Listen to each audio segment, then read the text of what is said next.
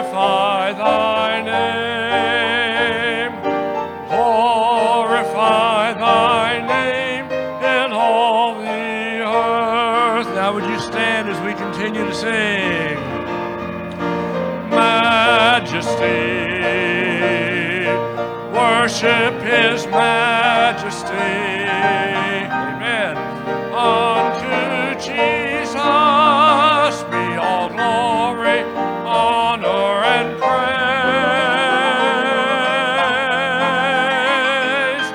Majesty, kingdom, authority, flow from his throne unto his own, his anthem raised.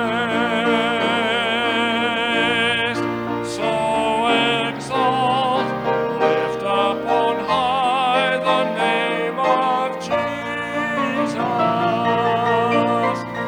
Magnify Christ Jesus the King.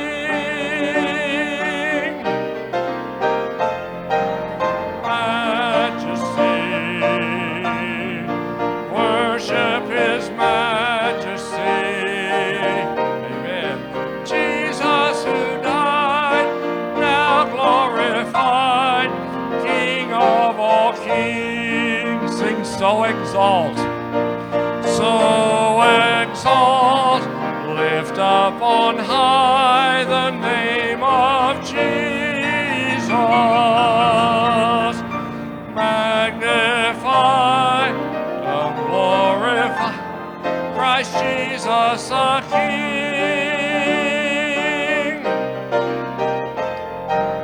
Majesty, worship his majesty. Jesus who died, now glorified, King of all kings.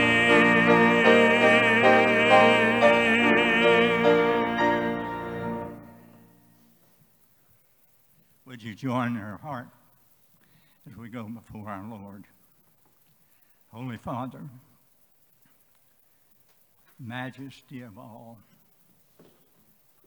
almighty creator, sustainer, you spoke and the world came into distance.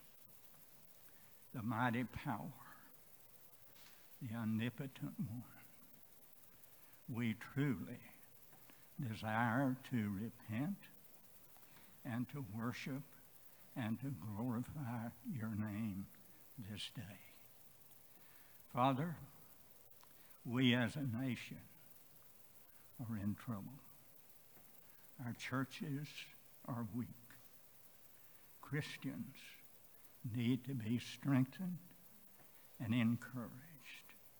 And I pray, Father, today for a special touch of your power upon us. Cleanse us, O Lord, from all of our righteousness. Create within us a clean and pure heart, that we might walk with you and bring glory and honor unto your name. We thank you for this church. We thank you what we stand for here. And we pray, Father, that we will become the light that you would have us to be in this city. We pray, Father, for Brother Stokes as he comes to preach your word this morning. Pray, Father, that you give him that special anointing that would spill over on all of us. We want to pray for our pastor and his family while they're away. Pray that it'll be a blessed week of R&R for them, and they'll come back, Lord, encouraged and strengthened. Bless us, we pray, in Jesus' holy name. Amen.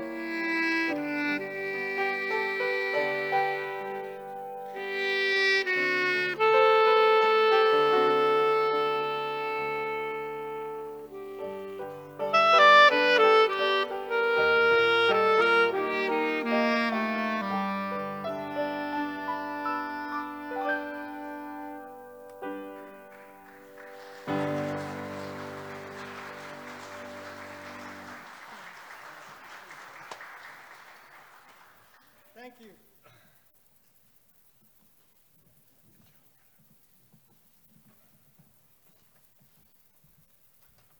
All right, we are excited at this time to have Miss Sherry Lyons. Come on up, Miss Sherry. And all the children out here need to follow you up here. Children, come right on. Children, there are pieces of blue tape. You need to find a piece of tape and set on the tape, okay? Yeah, come on, kids. I see you coming. Keep coming. Find a piece of blue tape to set on the tape. In the front, the second, or even the back row. Find a piece of tape. Kind of come over this way a little bit, too. There you go. You got a little bit. Okay. All right. Now, that's for whoever does it. Okay. All right, children. We're going to have a wonderful time here with Miss Sherry. All right. Good morning. How are you all? I don't think it's on. It's number 4. How are you all? Good? I'm glad to be up here with you all. Haven't seen you in forever, right? Well, I've got a question for you. Have you all changed? Do you all change? Do you get bigger? Do you get taller? Do you get smarter? Sometimes you have glasses, right, that you didn't have before?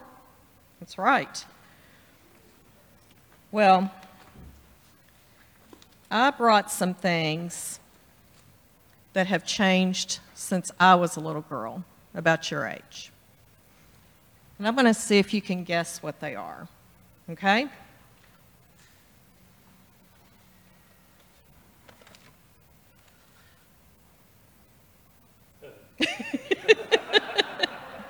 Any idea? No? This is an 8-track tape. And I used to listen to music on this. Have you ever seen one? No? Well, what about this?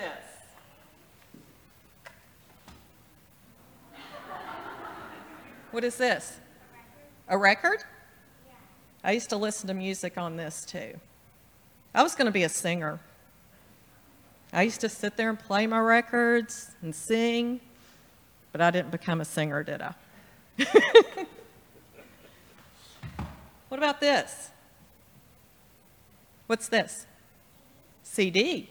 I bet you all have seen this before, haven't you? Yeah. Do you listen to music on CDs? Yep. What about this? A tape? Cassette tape? I used to listen to music on that too. Things have changed a lot since I was little. And things are changing for you guys too, aren't they? Like going to the store now? Have things changed? What's changed going to the store? You can't go in? What about school? Has school changed? What's changed about school? You can't go in. You can't go in, can you? Because of the virus. Because of the virus, yes. Things have changed a lot. What about church? Has church changed? What's changed about church?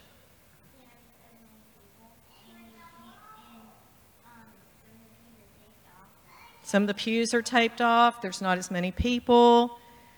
You have to wear something over your face. Mask. But you know what? One person has never changed. Do you know who that person is? God. He's the same today and yesterday, 100 years ago, and 100 years from now. So no matter what changes in this world, God is always the same.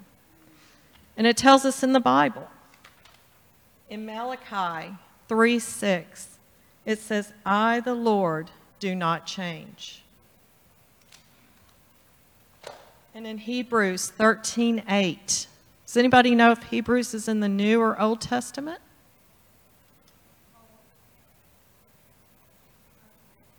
the New Testament, isn't it? It's hard to remember those, isn't it? Well, it says Jesus is the same yesterday, today, and tomorrow. And I know sometimes it can be a little scary when things are changing around us. But you know what? God is always with us, and He stays the same forever. So we don't have to be scared about that. We know that God is always the same. All right. Who would like to pray this morning? Okay, Caleb.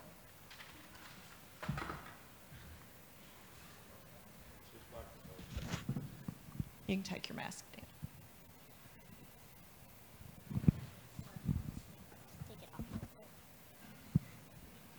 Okay. You can pray. You're ready. God, we thank you. Somebody else want to? You did good. Somebody else want to pray? Finish his prayer? Okay. You did good.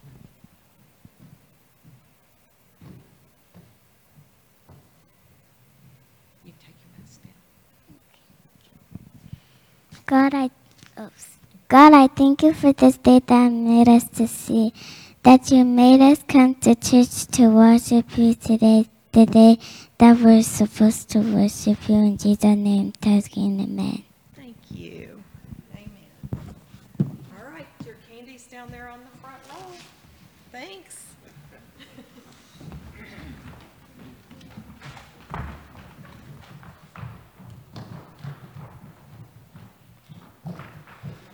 Wow, thank you, children. And thank you, Miss Sherry. You know, I'm enlightened. I didn't know what that 8-track tape was. All right.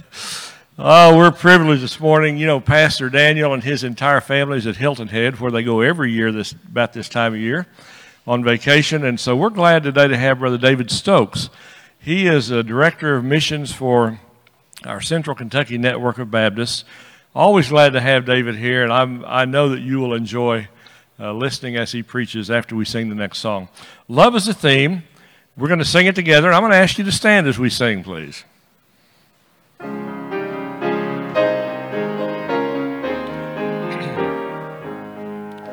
Of the themes that men have known, one supremely stands alone. Through the ages it has shown, 'tis His wonderful, wonderful love.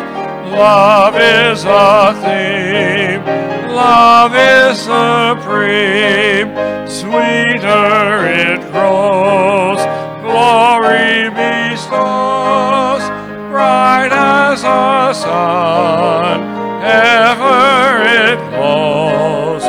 Love is a theme, eternal theme. Let the bells of heaven ring, let the saints their tribute bring. Let the world true praises sing for His wonderful, wonderful love. Love is a theme, love is supreme, sweeter it grows, glory bestows, bright as the sun, ever it glows.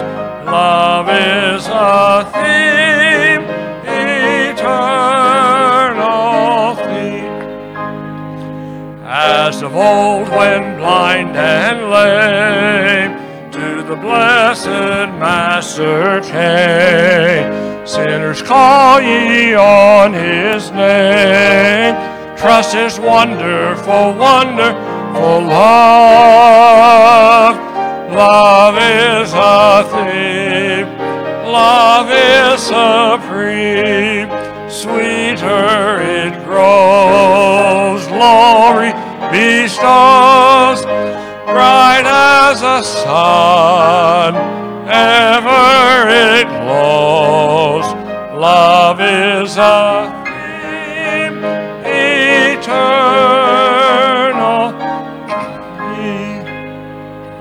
right, you may be seated. As you know, this is about the place we used to take an offering in the service. We're not actually taking a live offering, but we do have opportunity at the back. There are black boxes back there you can put your offering in. So many of you have, as a matter of fact, overwhelmingly our church has responded during this period of time financially by mailing in checks, by giving online. There will be, if you're watching online this morning, there's a text there where you can see how to give online. We appreciate your faithfulness in giving. However, instead of an offering, as it would be if it were an offering, we're going to worship this morning by listening to Gail play. She's going to play a medley of songs, and then Brother David Stokes will come and preach for us.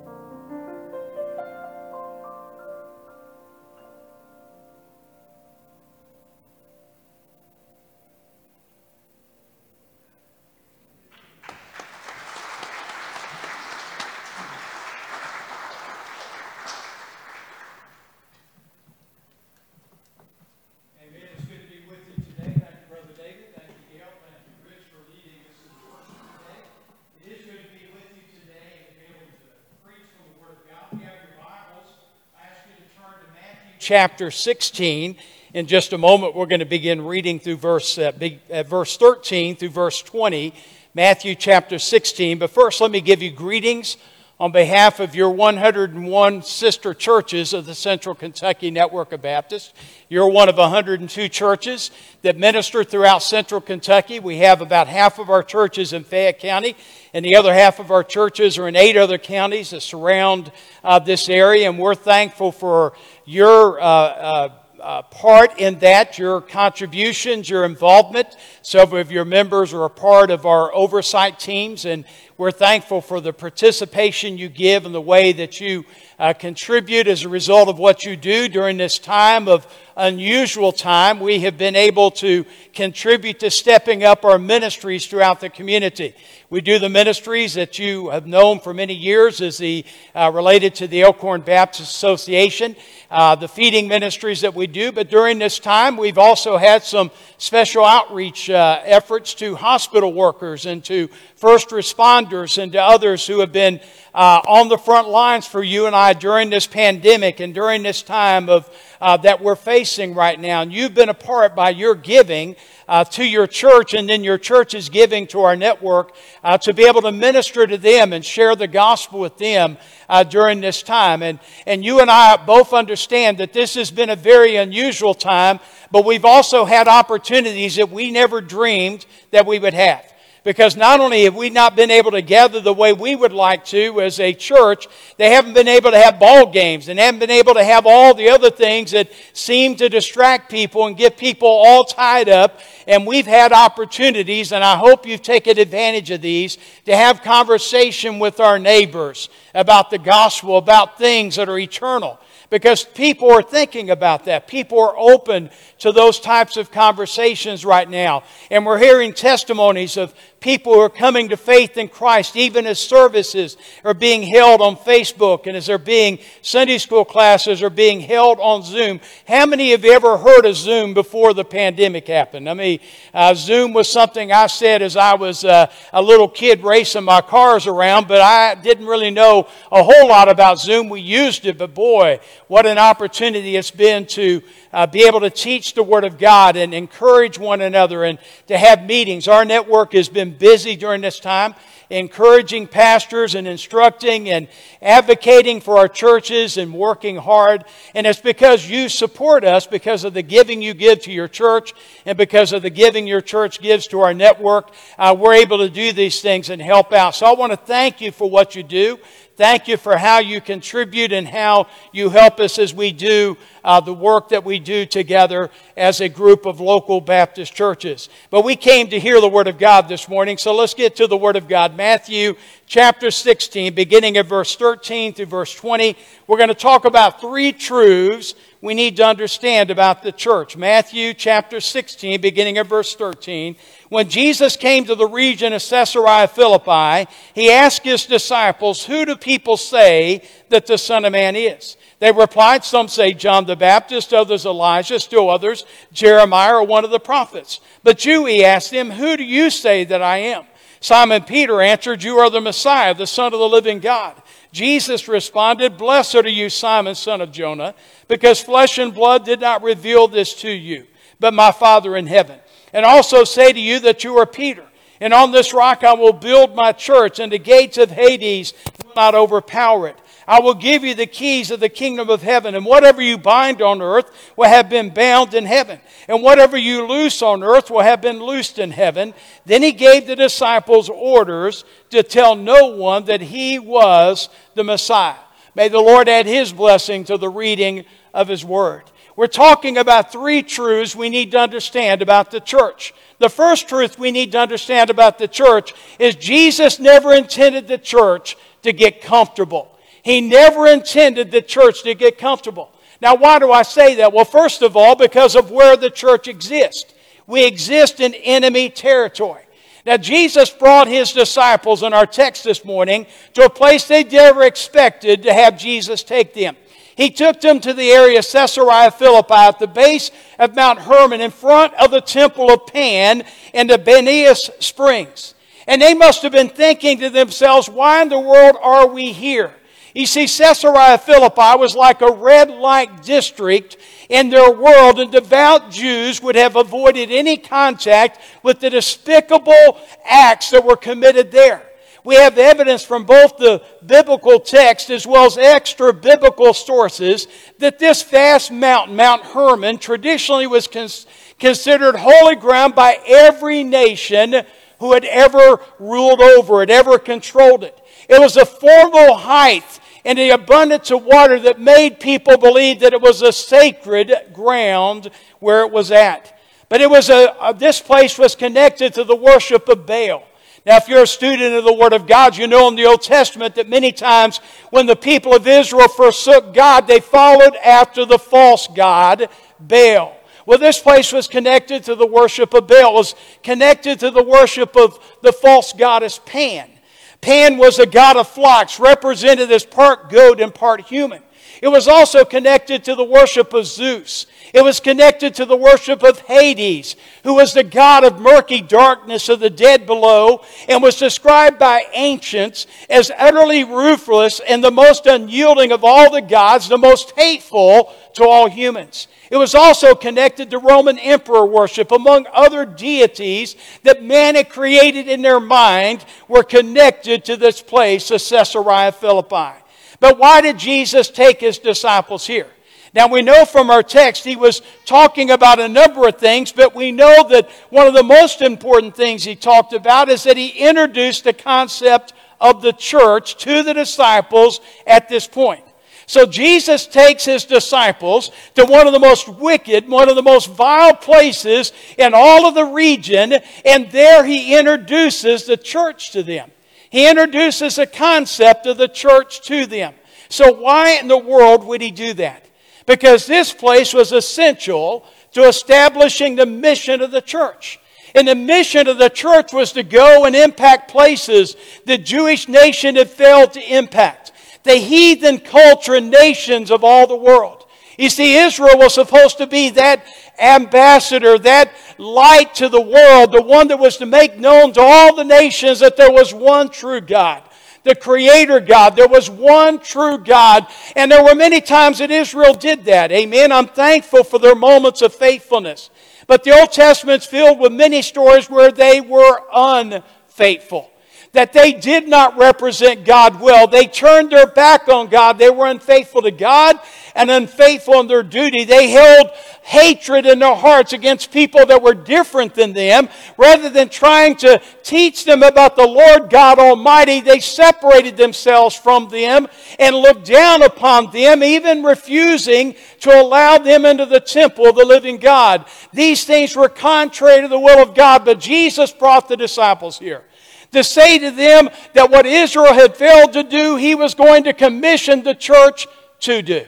That the church was to go to the hard places, the darkest places, the toughest places, and we were to be the church in those places. You see, Jesus knew where he was planting the church. So yes, we're not to get comfortable because this is not our home, but, and that's but with a capital B, capital U, and a capital T. He never meant that we were to use it as an excuse for a minimal impact. And yet we see people do that. We say, well, you just need to understand our church isn't growing because the world around us is more secular than it's ever been before. The world around us is more wicked than it's ever been before. There's all sorts of distractions in the world today. And that's the reason why we can't make an impact. But Jesus took the disciples to one of the most wicked places on the face of the earth, where people have been distracted for centuries, and there he announced that the church was going to be born, and he said the church was going to destroy the gates of Hades and have the power to do that. Let me tell you something, the church was born exactly where it was born, in the world we were born in, not so that we would have an excuse for not making an impact, but so we would understand that we have the power through God to go into darkness and be light. We can go into a world that is rotting and we can be salt. We can go into a place that is indifferent to the things of God, and we can find that we can make an impact for the glory of God. Amen? No. That's an amen line right there. That ought to make a Baptist shout. Now, I don't know, maybe you're not that kind of Baptist. Maybe I'll shout, but let me tell you something. God is on our side. Amen. God is for us. He's not against us. He empowered us and equipped us to be a church that overcomes, not a church that is overcome. We have the power to make an impact in the world in which we live. You see, my friend, I want you to know Jesus never intended the church to get comfortable because where we exist, enemy territory, because of how we exist by spiritual revelation. Now, note what Jesus talks to his disciples about. He says, "Who do people say that the Son of Man is?" They replied, "Some say John the Baptist, others Elijah, still others Jeremiah or one of the prophets." And then he said, "But you." He asked them, "Who do you say that I am?" Now here's Simon Peter at one of his best moments. Simon Peter speaks up and he says, "You are the Messiah, the Son of the living God." And Jesus responded, "Blessed are you, Simon, son of Jonah, because flesh and blood did not reveal this to you, but my Father in heaven." Now, friend, let me tell you something. What a statement Jesus makes there. He helps us to understand that we do not find God because we went looking for Him. We do not find salvation because we went hunting for salvation. We find God because He came looking for us. We find salvation because He came, His Son left heaven, came upon this earth and died upon the cross, bearing our sins, died and was buried and raised from the dead, and by the shed blood of Jesus and the power of His resurrection, we can be born again into the family of God. We are saved because the Spirit of God draws us to salvation, because the Holy Spirit of God reveals our sin to us, because the Holy Spirit of God reveals the fact that Jesus' death was the only way to heaven. Aren't you thankful that you were saved because of the revelation of God and not based on how smart you were? Because some of us would be in real trouble. I'm telling you right now, we'd be in a heap of trouble. If it was based on our looks or based on our goodness or based on anything we could offer, we would all be in trouble. Amen?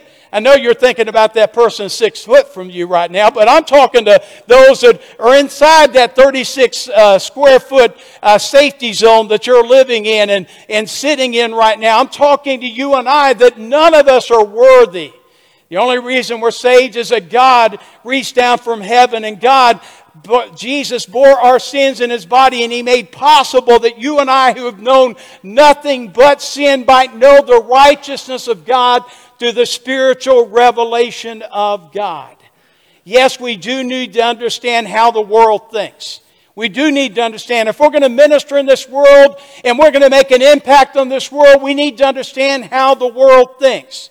But Jesus never meant for us to be driven by their reasoning or simply satisfied with surviving their rejections. We were meant to be a church that made an impact because we relied upon the wisdom of God and the revelation of God and the power of God and not the power of man. You see, my friend, we need to understand Jesus never intended the church to get comfortable because where it exists, enemy territory, because of how it exists, spiritual revelation, and because why it exists.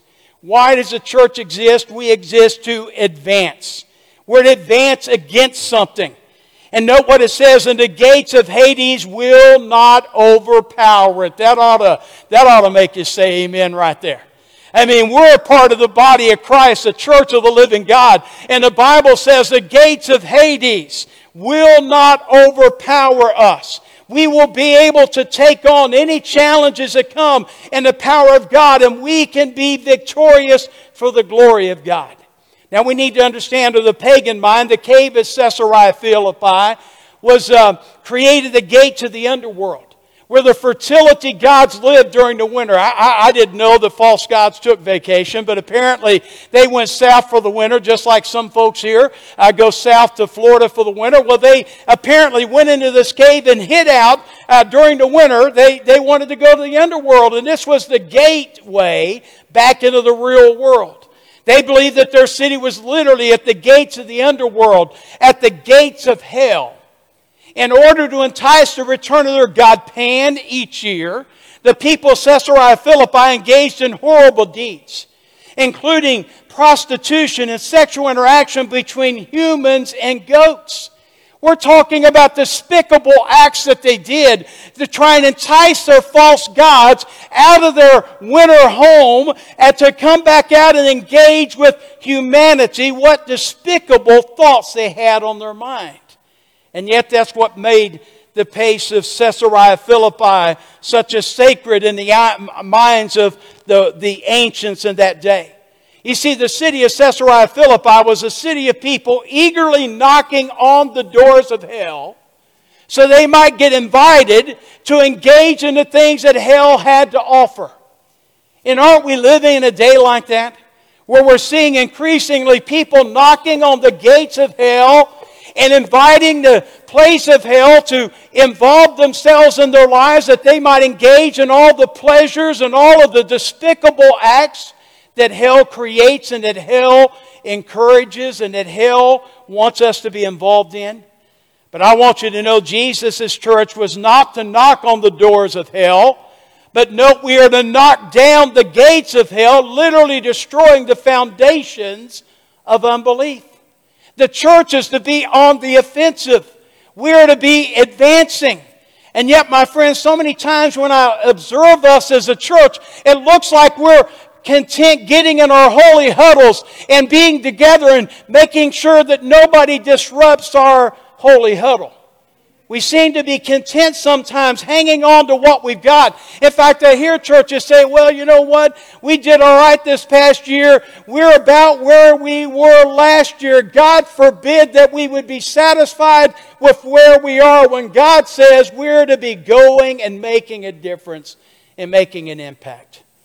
God forbid that we would talk about what we didn't lose as much as we thought, or we didn't have anybody come into the church that was different than us. I pray that we are a church that's willing to advance for the glory of God, because a church is to advance for the glory of God.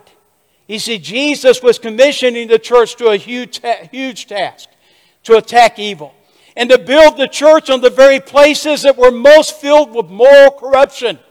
He didn't call the church to be safe. He didn't call the church to go about isolating themselves. He said that we're to go out in the darkest places and be light. In the places that have the stench of rottenness, and we are to be salt. We are to go out and be that witness for the Lord, and we are to advance the gospel to all people, no matter what their condition, no matter where they are, no matter what they're engaged in, for the glory of God. And we're to advance against something, but we're also to advance with something. Now, Baptists are known about being against something. We're against everything. We against this and against that. And sometimes we love it when somebody says we can be against something. But let me tell you something. We're not just to advance against something. We're to advance with something. Know what he says in verse 19. I will give you the keys of the kingdom of heaven. And whatever you bind on earth will have been bound in heaven. Whatever you loose on earth will have been loosed in heaven. Now, the keys of the kingdom represent authority. Bind and loose to a Jew meant to impose a release from a legal obligation or penalty. The literal translation of Matthew 16:19 is, whatsoever you shall bind on earth shall be that which has been bound in heaven. Whatsoever you shall loose on earth shall be that which has been loosed in heaven. So note, the binding and the loosing has already been done in heaven. This special power, listen to this. This special power that Jesus conferred was thus only to announce authoritatively what had already been decided in heaven, not to make pronouncements on our own initiative. Let me tell you something. God did not authorize the church to make up rules. He didn't authorize the church to create their own set of rules. He authorized the church to speak authoritatively about what He has declared true from heaven. Amen? And we are not in the business of deciding, well, that's a little old fogey and a little old-fashioned, so we're going to change that and tweak that. No, if the thus saith the Lord is clear, then we need to clearly stand with the thus saith the Lord. But we're not to do it mean. We're not to do it hateful. We're to do it because we believe in a God who is a God of grace, a God of mercy, who wants to transform the lives of those who are trapped in sin. And we know what being trapped in sin feels like. Because before we came to know the Lord, we were trapped in sin, weren't we? Rock your head this way. Let them rocks rattle a little bit. Isn't that right? Some of you are not, do it now. Do it. I'm telling you, I'll preach the rest of the afternoon until you do this. So go ahead. Bow your head. Just get it rocking back and forth. Let them rocks work around a little bit in that head, because we're sinners saved by the grace of God. And I'm so thankful that God saved me despite my sin. That God saved me not because of who I was, but because of who He is. And I'm thankful today that we can advance against something, but we can advance with something. We can advance with the authoritative Word of God, the gospel of the Lord Jesus Christ. You see, Jesus never intended the church to get comfortable, to be satisfied with a minimal impact, or settle for surviving. God intended the church to serve and transform the world around us for His glory. Amen. The first thing we need to learn is Jesus never intended the church to get comfortable. The second thing we need to understand is that each church member must have an unashamed clarity about certain things. First, we need to have an unashamed clarity about what each of us believes. There in verse 16, Peter answers the question of Jesus, where he said, "Who do you say that I am?" He said, "You are the Messiah, the Son of the living God." Let me tell you something. The church is to be made up of people who have been born again from heaven. Those who have come to faith in the Lord Jesus Christ, have recognized their sin and repented of their sins and turned to faith to the Lord Jesus Christ and believed and trusted in Him. We believe in a church of people who have been regenerated, born again, who are part of the family of God because of the love of God and the grace of God and the finished work of Jesus. Amen? It's what we believe in. If you're here today or on Facebook watching today, I want you to know that people don't get to heaven by their good works or by what they do. We get to heaven because of what Jesus did for us on the cross. Jesus died on the cross bearing our sins. Jesus Christ shed His blood so that our sins could be forgiven. He was raised from the dead so that your grave and death could be conquered. And I want you to know, my friend, that today God offers a gift to all those who are listening today, and that is a gift of eternal life. If we will believe in the Lord Jesus Christ and we will receive Him as our Lord and Savior, then we can be saved. The Bible says if we're drawn by the Spirit of God and we take the faith that God imparts to us and we believe in the Lord Jesus Christ, we can be born again into the family of God. We can become children of God. And I want you to know, if you're listening today and you've never come to faith in the Lord Jesus Christ, I want to encourage you, as the Spirit speaks to your heart, that the Lord Jesus Christ, His sacrifice is what was necessary. And I pray that before this day ends, you will have come to faith in the Lord Jesus Christ. But see, we need to be unashamed about what we believe. Let me go ahead and get on a hobby horse here a little bit, okay? I'm not asking permission. I'm just going to go ahead and take the liberty to do that. But let me tell you something. We have a problem in our churches, because we've got too many people in leadership who are not clear about what they believe. And we've got too many leaders in our churches that aren't clear about who they're faithful to and who they are supposed to be following.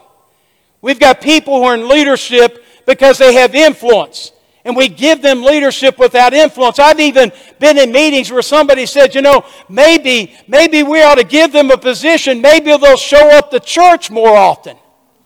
What is wrong with that? That's crazy. You don't give leadership in a church to somebody who's not faithful to the Lord and faithful to the church and faithful to the things of God.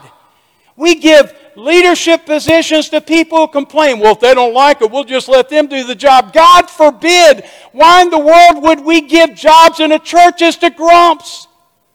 Let me tell you something. If you woke up on the wrong side of the bed and you're grumpy all the time, God didn't make you that way. Your rebellion and sin made you that way. It wasn't God that made you that way. You need to repent of it, amen? And you don't need to put people in leadership who are complainers.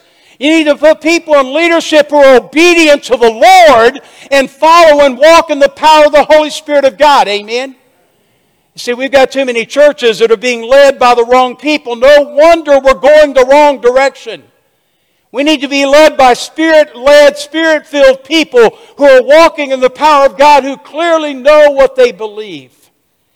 Each church member must have an unashamed clarity about what each of us believes, but then also an unashamed clarity about our value and our role in the church.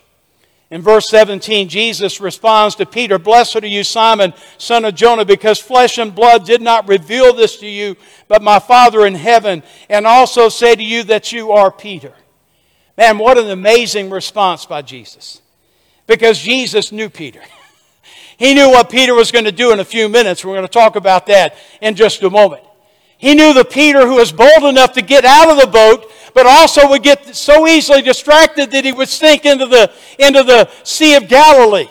He knew this was the same Peter who would deny him 3 times. And yet he said to Peter, "You are of value to the church." Aren't you thankful that Jesus said that to Peter? I'm so thankful. Because I'm telling you, my friend, if it was based on how much I got everything right, I would be of no value to the church. But my Lord and Savior says, I have value to the church because I've been born again into the family of God. And you have value to the church. Each and every one of us that are born again believers have value to the church. And we have a role to play in the church. He said to Peter as well as to the other disciples, "I give you the keys of the kingdom of heaven. And whatever you bind on earth will be bound in heaven. Whatever you loose on earth will have been loosed in heaven." He gave them a role. He gave them authority. Now, I'll tell you, this is a very difficult time for churches. Because we're finding that we're going to have to take these steps back in very carefully, aren't we? I appreciate all the precautions you're taking as a church, and those that are joining us by Facebook, that you're waiting for the day that you can come back and be in person in the worship services. But I'm hearing too many stories of people who said, "Well, when I get back to church, I'm not sure if I'm going to continue to serve." Let me tell you something. This is not a time for you and I to step away from our duty. This is a time that we step up and do more than we've ever done for the glory of God through His church. The church needs us now more than ever because each of us have a role. There's too many people in the church that wear too many different hats because there's too many people that think that they are spectators rather than participators. Let me tell you something. There is no second team bench in the church. Everybody in the church is a first stringer. Everybody's a starter. Everybody's to be on the field. Everyone is to be engaged in the work of the church because each and every one of us are valuable and have a role in the church for the glory of God.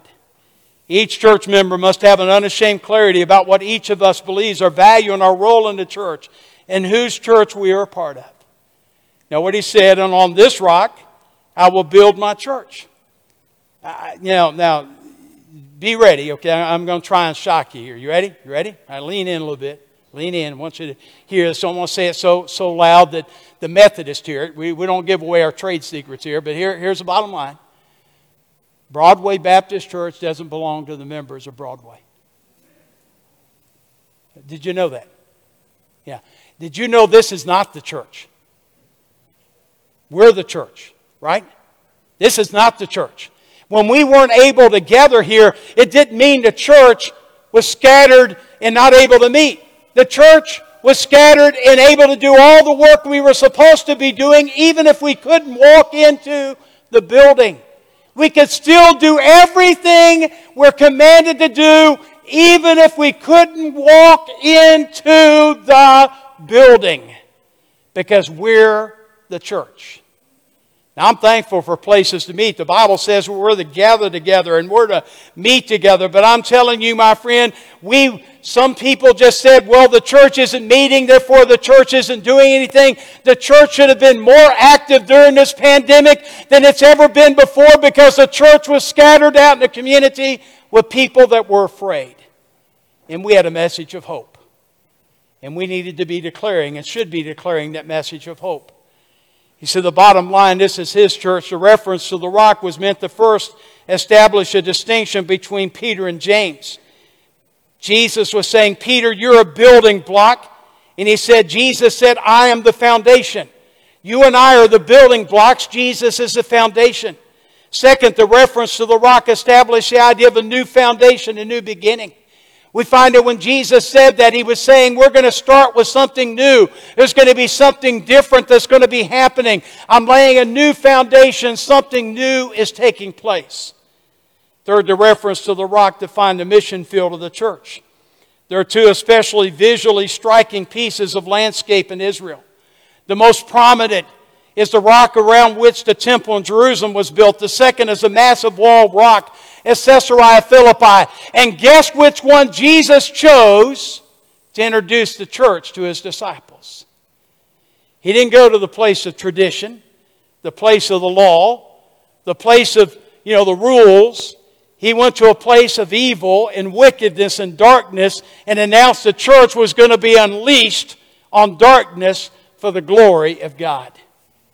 He made reference to the rock to let us know that we're not to be sitting on our blessed assurance in the house of God, but we're to be out there in the darkest places making a difference for the glory of God so that we can be the light in darkness.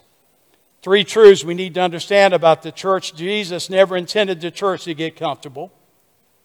You and I must have an unashamed clarity about what we believe, our value, and our role in the church and whose church we're a part of. And then finally, the health of the church depends on doing things God's way through obedience.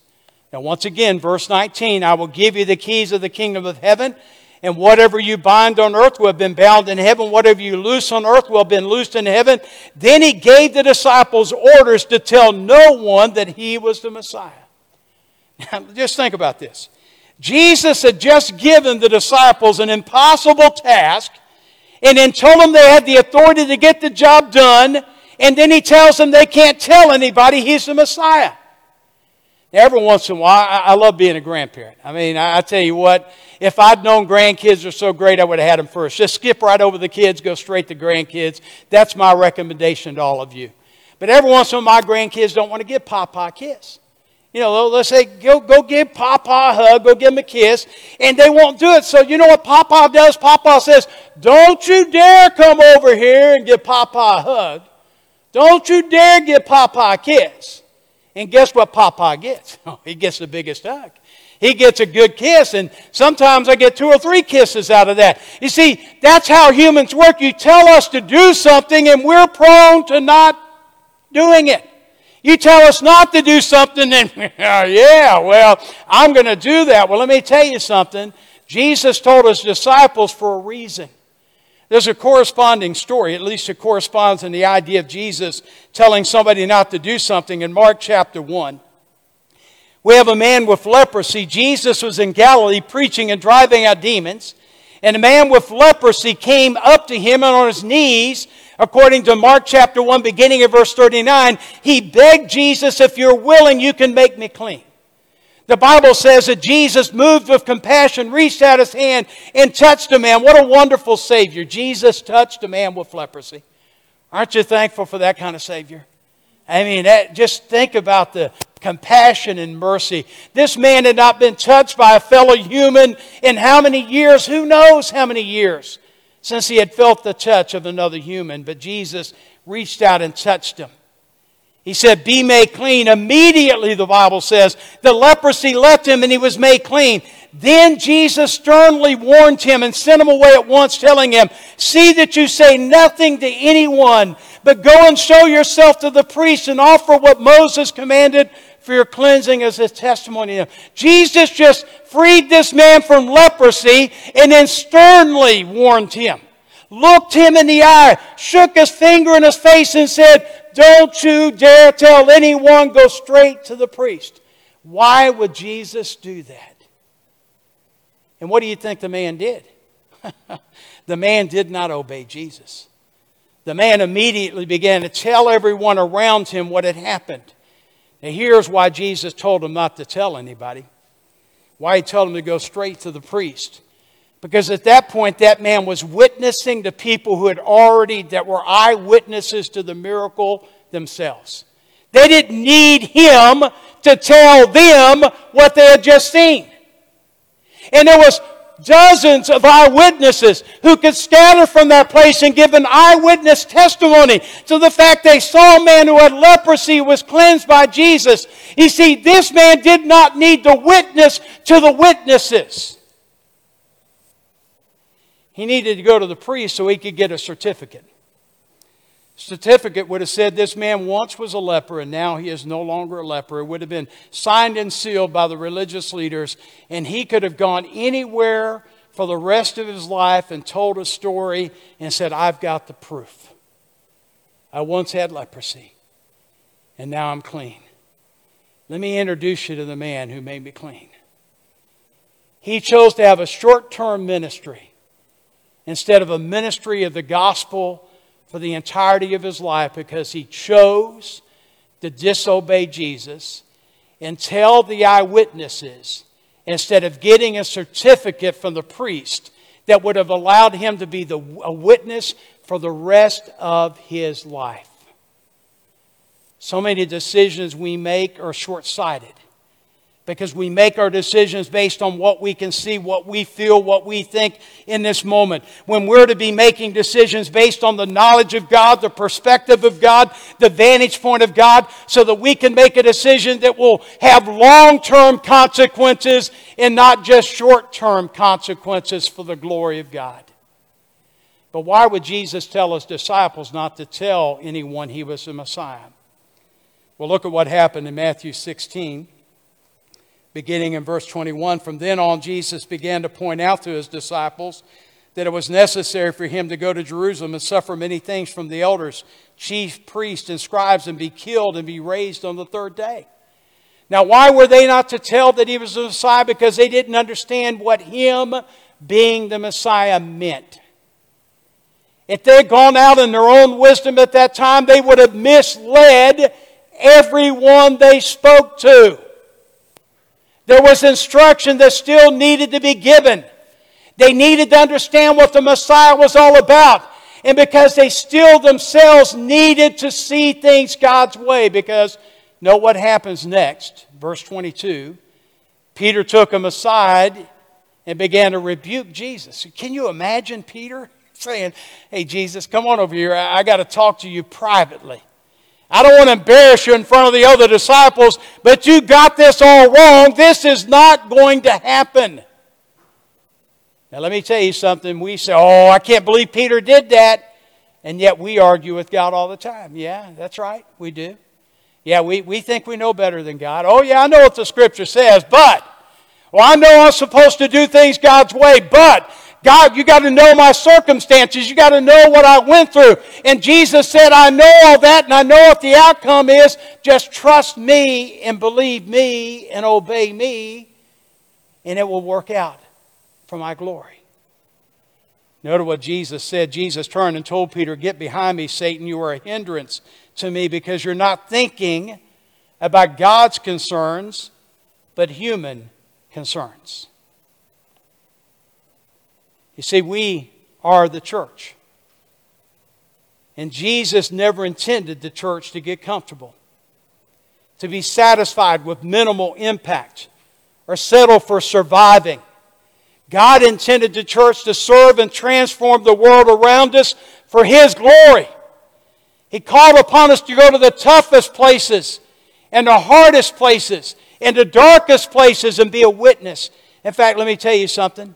In these days of the pandemic and these days of the social tensions that are going on, the church was birthed for a moment just like this. This is not time for the church to be silent. This is a time for the church to be the church. Because the church was empowered and birthed for a moment just like this.